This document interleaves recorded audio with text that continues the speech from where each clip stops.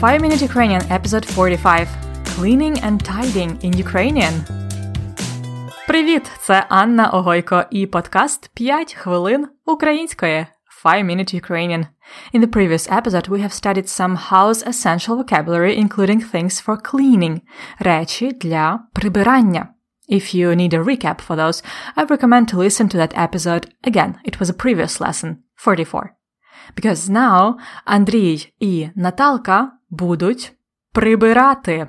Clean, tidy. Прибирати. Готові слухати?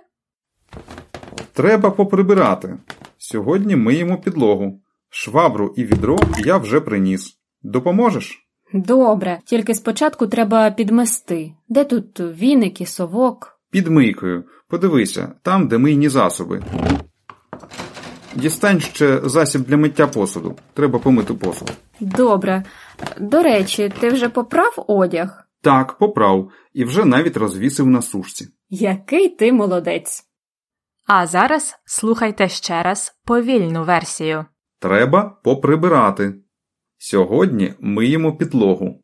Швабру і відро я вже приніс. Допоможеш? Добре. Тільки спочатку треба підмести. Де тут віник і совок? Під мийкою. Подивися, там, де мийні засоби. Дістань ще засіб для миття посуду. Треба помити посуд. Добре. До речі, ти вже поправ одяг? Так, поправ. І вже навіть розвісив на сушці. Який ти молодець.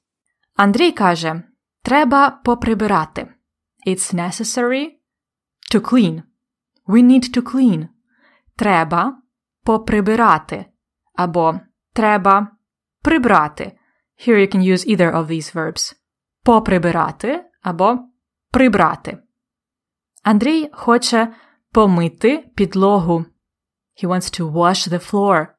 Мити або помити підлогу. Він вже приніс швабру і відро. He has brought швабра, a mop, і відро, bucket. Він приніс швабру і відро. Наталка каже, добре, тільки спочатку, at first, треба підмести. Підмести, підмітати is to sweep. Підмести is perfective, підмітати imperfective. Спочатку треба підмести. Де тут віник і совок? Віник, broom, совок, dustpan.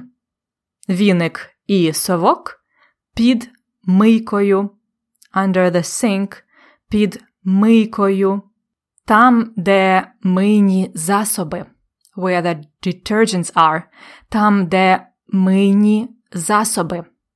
Андрій каже, дістань ще засіб для миття посуду. Get the dishwashing detergent too. Треба помити посуд. We need to wash the dishes. Помити посуд. І Наталка питає, ти вже поправ одяг? Прати одяг? Попрати одяг?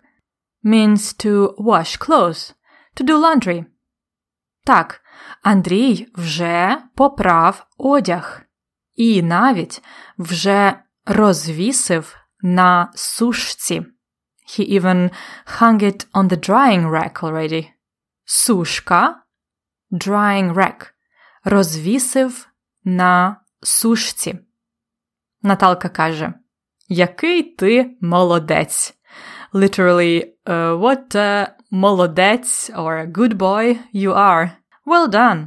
Який ти молодець.